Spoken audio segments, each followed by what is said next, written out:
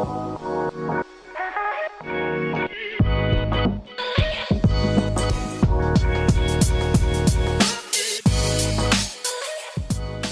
everyone, welcome to the 50th episode of Operations, the show where we look under the hood of companies in hypergrowth.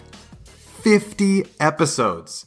I cannot believe that we have hit the half-century mark for the show, and honestly, I'm even more floored by the brilliant operators who have been so generous with their time and their lessons for the show. I've always said that my role on this show is something of a tour guide. My job is to ask the probing questions and point out the things that I find interesting along the way. And so, after 50 episodes, I thought it was only fitting to look back at the top 5 lessons I've taken away from our guests.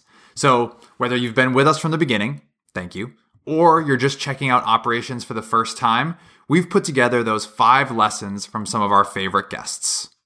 Ready? Let's jump in. Lesson number 1 comes to us from one of our earliest guests way back in episode 3, Brett Queener. Brett spent a decade at Salesforce from 2003 to 2013 as an operations executive, and he also later ran some of their specific product lines like Data.com and the Marketing Cloud. Today, Brett is a venture partner at Bonfire Ventures, and in our conversation, we hit on nearly every key metric there is in building a successful go-to-market machine. But there was one number from my conversation that still lives on inside of Drift to this day. Internally, we call it the Benioff number. What's the Benioff number? Here's Brett. And a general rule of thumb that I use, and we used at Salesforce, and Mark was amazing with this, he'd say, how many reps do you have? And we'd be like, well, I got this many ramped or not ramped. Or he's like, yeah, I don't really care. How many reps do you have? I have this many reps. He goes, okay, let's say we had 40 reps. He'd go, okay, you have 40 reps. Okay, he got 40 reps. Okay, we're going to book $6 million this quarter. What do you mean? He goes, it's $50K a man. Mm-hmm. What do you mean $50K a man? It's $50K a man. Yeah, but I know SDRs and marketing and the ramping. And then he's like, yeah, I don't really care. It's $50K a man. So generally within a segment. And that was his way of setting the goal, or that was his way of forecasting this is what we're actually going to do? Well, this was his way of telling us keep hiring more AEs. Got it. He's basically saying was like, at a minimum, we need to do $50K a man. If we do more, great. We do less. And it was a way of, it wasn't perfect, but from a math perspective, when you got to a segment, if you were doing more than $50K, keep hiring and optimizing. Sure. If you're doing less than $50K, stop hiring and fix something. Which was interesting, right? Because one of the big challenges that the companies that you sell to, the companies I work with, is the following. They get to some level of excitement. Things are going pretty well. Blah, blah, blah, blah, and they tell the board they've got to figure it out, and they raise their B round or their C round. Go hire 15 reps. Hire a bunch more reps. Hire a bunch of reps, including at segments we're not in. Then we hire 15 reps, and we realize that we don't really know how to create pipe for them, and then they don't make their number, and then everybody's sad. And then everybody gets on Glassdoor and it says, company, we're not winning anymore. They've cut back on the snacks. The kombucha is not as good as it was, and the company flames out, right? It flames out like at 6 months because we have sad reps. Like, so everyone's worried about that. But you don't get to like, oh, I'm only going to hire the reps when I have enough pipeline sitting here ready for them. You know, like that's right. Well, that gets back to the balance we talked about at the very beginning, right? Of that growth versus the capacity.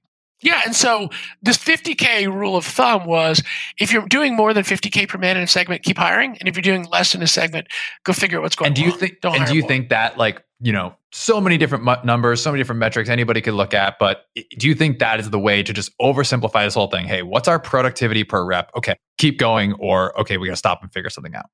Yeah, I mean, if you think about it, it's just a math that summarizes all of the complex answers I've been giving you, right? I try to keep them simple, but it's just an interesting one, and he was always right. As a general rule, the simplest lessons from guests on the show have been the ones that have been the most enduring. For me, the Benioff number, or the expected productivity per rep, is something that I'm now just always consciously aware of. As Brett said, if things are going well and you're hitting the Benioff number, keep hiring. If they aren't and you're below it, stop and figure out where something is wrong. By the way, if you want to go back and hear Brett's full interview, that's episode 3. And apologies for the not so great audio quality. Give me a break. We were only in our 3rd episode. We were figuring stuff out. Okay, on to lesson number 2. One of the episodes that I still to this day hear about the most from our listeners is episode number 9 with Sylvia Kynes. At the time we recorded, Sylvia was the VP of Global Revenue Operations at Eventbrite. And our conversation centered around how to build a RevOps team from scratch, which Sylvia had done at Eventbrite. But the thing that Sylvia was most passionate about in our conversation was not tactics or process, it was the people. It's actually the people who go into revenue operations, in my opinion, are the people who have this ability about being pretty technical, but then also being able to be super customer focused. And that's not an easy skill set to get. I mean, we talk a lot about this, but it's a really tough skill set. And if I could lay another kind of like skill set on top of that, really it's all about being very analytical and also being kind of like very open to this new world. So it's a really interesting species of people who get drawn into this field. And I think it's becoming more and more interesting for people who've been probably more focused on their skill set early on in their career. And suddenly they start thinking like, oh, there's a lot of opportunities in RevOps where I can still be very broad. So let me give you an example. At Eventbrite, I had a Gainsight administrator, so on the customer success side, who had been a customer success, then moved into customer success operations, set up the system, the dashboards, etc. And then as I built my team, her biggest interest was to say, look, I want to be more than just the system administrator for Gainsight. I actually really want to understand Salesforce. And so by moving her into my, what I call tools team, so all my technical resources around systems, I actually gave that person the capability to say like, oh, I'd like to move into an area where, yes, I'm still the Gainsight administrator, but I also can learn about the marketing admin side, or I can become more of like a developer in Salesforce. So suddenly that person's career opportunity chances really widened. And that was super exciting for her. Now, not everybody might be as technical as she was. I've seen other people who said like, no, I'm really interested more in the analytical side. Can I actually, join your analytics team, or can we talk about that? So RevOps has this ability to be really broad and have different categories of teams that allows really ops resources that were sitting in the different departments before and had kind of like a 2-year life cycle, right? Who wants to be doing the same thing more than 2 years? No, you want to grow, you want to do something else. And so RevOps suddenly allowed a lot of my ops managers, analysts to say like, oh, I see a career path in revenue operations. And that's been really fulfilling for me. Sylvia genuinely cared about the growth of operations folks, and she made sure that they weren't pigeonholed in one specific area. The lesson, though, is in the traits that she looked for in a RevOps team member: technical, analytical, customer-focused, and the most important of all to her, intellectually curious. Today, Sylvia is the Director of Global Productivity Partnerships at Airbnb. If you want to hear more from her about team building, how to organize your RevOps team, or how to fight for more headcount in ops, go back and check out episode 9. Okay, we're on to lesson number 3. Lesson 3 comes to us from episode 26 with Melanie Fillet, the co-founder and CEO of Speckit. Now, in that episode, Melanie and I talked about the intersection of sales operations and sales enablement. We went deep on things like measuring the ROI of different enablement tools. We talked about the reality of tool exhaustion. But the thing that I really took away from our conversation was this distinction that she made between two terms: change management and change enablement. I hadn't heard the term change enablement used before, and as someone who constantly needs to stay on top of the changes in my own tools at Drift, I learned that this term was something that Melanie and her team were trying to codify and promote. It's a term we're trying to coin a little bit because I think that's a challenge that every organization out there has, which is like, how do you keep your team's aligned, how do you keep the plane flying while you're building it, or whatever that expression is, right? But everything, like the one thing every single organization and sales team and an operations team has out there is that like change is constant, right? Whether it's in your own product and services, whether it's in your processes, whether it's in your tools, like there is so much change and day-to-day decision-making that people need to keep track of. And so how can we make that just a little bit easier for employees and for their managers and for the enablement teams that are having to keep track of all this change as well as enable their users on it? Yeah, it's interesting when you're talking what you just mentioned about people not even knowing what kind of features are available in their tools. Like I was asking my team member the other day about this feature in Outreach. He's like, oh, I don't know. And, turns out he just hadn't been using that feature for a couple of weeks. And when it comes to just software not getting utilized, there's a lot of tools out there that measure that. But if looking at some of the customers that or prospects that we've been talking to recently, like one of them has over 4,000 employees and they have a 70% login rate ever in Salesforce, right? And that goes to show that just introducing tools, if you don't have the right change management strategy around that, if you don't properly train your users on how to use them, then it's really hard. And one of the things I was talking with organizations, I'm like, listen, like I can't solve for the fact that people aren't logging into Salesforce, right? Like that at the end of the day, like there's a really interesting Australian study that breaks down the factors that impact technology adoption. I'll send it to you afterwards. But it really comes down to a couple of different factors. The first one is perceived usefulness, right? Like what are the benefits to that user? Like why, as an employee, do I want to use that tool? What is it going to do for me, right? And to me, you can't do that in a tool, right? That is what your in-person training needs to be focused on. That is what your time with your employees needs to be focused on, is like, here's why we've invested in this tool. Here's how it's going to benefit you and make you better at your job, right? And here's what you can benefit from using it. You're going to get more sales, whatever it is. And then there's managerial support. How do you make it easy for them to use the tools, right? And that's where more of, a solution like Speckit comes in, which is like, as I'm navigating the tool, any question that I have is easily answered. And then lastly, it's peer influence, right? And that's why more and more organizations, especially in larger teams, we see have power user boards or champion boards where they identify like some key influencers in their sales teams or operations teams, either because they're, top performers or because they've been at the company for a long time, or because like people just listen to them. They're that person that, has a lot of friends in the organization. But if you get those people bought into the tools and they can be your force multipliers, meaning when you're, trying to get adoption of a new sales process, they can speak on your behalf rather than your IT team pushing that change or sales ops pushing that change, you can really create a little bit more momentum around the adoption of those tools. Yeah, I love those three categories: perceived usefulness, manager support, and peer influence. And all three of them, I think, combined together would make for like a great rollout of a new tool or a great ongoing enablement of an existing tool. But to me, that third one you just talked about, peer influence, time and time again, is the one that I see that makes or breaks anything that we use. Anything that we use. If we don't have that third one, forget about it. It's not going to make it. 100%. That's what I spent a lot of my time on when I was managing Salesforce and the majority of our tech stack at my last company. Like I was just spending so much time figuring out like who were the people that I had to win over, and figuring out like literally sitting down with them, watching them work and asking them like, why aren't you using this, right? How can I make this easier? What's something that pains you, right? And just identifying those low-hanging fruit and quick wins that I could potentially like roll out in Salesforce. Sometimes it's as simple as like a button that allowed them to like pull a report, sometimes it's silly, but if you get buy-in from those folks on your team, then, when you roll it out, I'm like, okay, great. I just built this thing you asked me. Go let everyone know, right?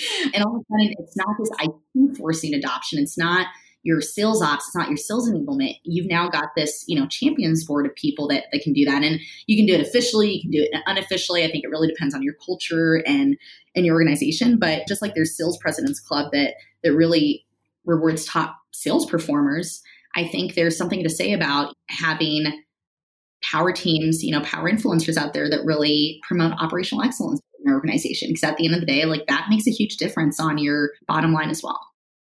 The next time you're thinking about change management within your company, invert that thinking and focus on change enablement. Enablement is literally the act of making something possible for someone else. The primary focus shouldn't be on the person or the team managing the change. It should be all about who is being enabled. If you want to hear more about how the worlds of sales operations and sales enablement came together in my conversation with Melanie, go back and listen to the rest of episode 26. Okay, we're on to lesson number 4. Lesson 4 is from the most listened to episode of Operations ever. That episode belongs to Rachel Haley from episode 39. In that episode, Rachel and I talked about the art and science of sales planning at one of the fastest growing companies out there, Snowflake. During her time at the company, Snowflake grew from 30 reps to 450, and the operations team alone grew from 3 people to 40. Now, there's plenty of nuggets to go back and hear in that episode, but my favorite part of the conversation was hearing about the partnership that Rachel had with sales leaders when it came to planning for the outrageous pace of growth and the outrageous number of hires that were necessary at Snowflake. And as I mentioned, it was a little bit of art, a little bit of science, and a planning process that never stopped. I think Snowflake is a very unique company and very lucky in the sense that the product is so differentiated and fantastic that for the most part, when we've set revenue goals or hiring targets, and we also had a fantastic recruiting team as well, we were able to hit those. However, your point still holds, Sean. There's an art and a science to this, and that's the interesting thing about working with sales leaders and what I've always really appreciated, because I'll approach the headcount planning and capacity or growth modeling with a very quantitative perspective, and I'll have an Excel model or a SQL model or something that's very data driven and mathematical, and then they'll look at it and they have all of this basically street knowledge is what I call it, and years of actual experience in selling. And it's a very interesting and fun conversation to combine the two, right? You can present anyone with a model, and we would do that. And especially some of the East Coast sales leaders who I became really close with, I would show them these data perspectives, and they're like, okay, this is great. However, this is not actually a viable company to sell to. I understand that the scoring and the data would say that it is. However, I can't actually put a rep on this account because he or she will not be able to eat. They will not be able to make their quota. If this is one of their primary targets, they're going to spend 2 years just trying to get a first meeting. So that's not realistic. Really, the conversation was more along the lines of like, okay, Mr. and Mrs. Sales leaders, these are the assumptions that we've put together and we've been able to aggregate. How do you think about this? Does this make sense? Does this align? And is this directionally correct with what you know and understand about your territory? And then it was more of a delicate dance. And you are right. And things they weren't always going 100% according to plan. So we would obviously try to add in additional buffers in terms of hedging for our revenue goals. We would try to overhire. We would try to hire ahead so that we didn't miss from a revenue perspective. And then obviously, if that was something that we weren't able to achieve, trying to figure out which accounts we have that were existing customers, which ones of those that we could try to actually glean for more of an upsell. So we always had contingency plans, but I think the higher level type of conversation was more of a delicate balance between the art and the science. We weren't just blindly taking the data. It was definitely a very strong input to how we would scale, but the sales leaders needed to agree with it, and it needed to fit into what they knew and understood about selling, for over 20 years in their respective territories. Yeah, I really like the art and science dynamic. One of the things I think of with our team at Drift, when I think about that art and science, is our sales leaders are always talking amongst themselves and with their frontline managers about the concept of building a bench, right? And always having folks that are either from previous companies or from their network or folks that they're proactively going out to actively build that bench of who's going to be next for the team. And whether that is for growing from 30 to 450 reps or replacing a rep who isn't performing. And so that balance, to me, they're kind of building that bench. And then at the same time, all those timelines that you were talking about become critically important when you're trying to build your bench, right? How long does it take to recruit somebody? How long does it take to ramp that person? When are they actually going to be productive? And so that to me is just another version of that balancing act. How far out were you having these conversations with them if you're saying, okay, we need to be at 100 reps by the end of the year? How far out are you having those conversations to make sure you're at 100 productive reps at that point in time? Great question. We were always planning at Snowflake. I mean, like, so as soon as we had the edict from the board of like, this is Snowflake's long-term plan from a revenue perspective, this is our path to an IPO or a revenue goal that it was, which was 10x where we were at the time in 2017, we were always in planning mode. So not only were we looking a year out, it was like short-term and long-term planning. So we had 2 years out what we were thinking about, and then 1 year out. And we were constantly refining that every quarter. I would say definitely start the conversations as early as you can. I think a year is probably the shortest time frame I would start. It's not always feasible, but it takes a long time to find really qualified account executives. And especially in 2017, it was a very different economic environment then. And it was an employees market. I mean, there were so many startups that were growing at a fast pace, and it was hard to find good talent. And so you could never start the conversation early enough. And to your point of building a bench and always having a network of people to which you could draw from, I thought was very helpful. We did that at Snowflake as well. But back to your original question, I think at least a year. And then from the time I started, we were always in planning mode, like every quarter we were testing. That was just sort of the status quo. If you want to take something away from Snowflake's planning process to bring back to your company, I'd say take these two ideas. One, they were always planning. And two, you can never start those planning conversations early enough. Recruiting conversations, planning conversations, the further you get ahead, the better. To hear more about Rachel's experience at Snowflake, including why her CEO said he had wished he had invested in operations even earlier at the company, go back and check out episode 39. Okay, we've arrived at our fifth and final lesson from the first 50 episodes of Operations. And I'm going to be honest, this was the easiest clip to pick out because to this day, the answer in this clip caught me off guard more than any answer I've ever had from a guest. If you've heard the show before, you know that I always end the show with the same series of questions or prompts. One of those prompts is, tell me someone who impacted you getting the job you have today. Now, here's what Flywheel COO Karen Borchert said to that in episode 19. Someone who impacted you getting the job you have today. This is a strange answer, but I will say it anyway. The person that impacted me the most in getting the job I have today is Lin-Manuel Miranda. That is because when I was in the job I had before this, I was in a job that I wasn't challenging myself very much, and I wasn't doing things that I was really proud of and energized by and excited about. And I heard for the first time the full original Broadway cast recording of Hamilton, and I stopped dead in my tracks on a 10-mile run to marvel at that work and that creative accomplishment of his. And I quit my job because I decided that I wasn't doing something that I would marvel at someday, that I was truly proud of. And so I quit my job. I flew to Chicago. I saw Hamilton. I realized that I decided that it was the right choice to make. And then I set about finding a job that I could do something that I would marvel at someday and be really proud of. In addition to being just an incredible story, Karen's lesson here is just plain inspiring. And it stuck with me. Do work that you can marvel at and that you'll be proud to look back at someday. May all of us be as lucky to get the opportunity to do that type of work.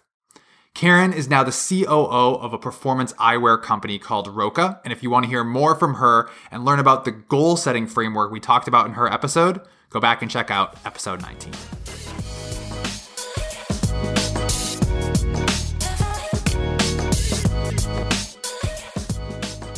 That's it. Those are my top 5 lessons from the first 50 episodes of Operations. If you're new to our show, I'd highly recommend going back and listening to all of the other guests who I couldn't fit into this episode, because I can honestly say I learned something enduring from each and every guest we've had on the show.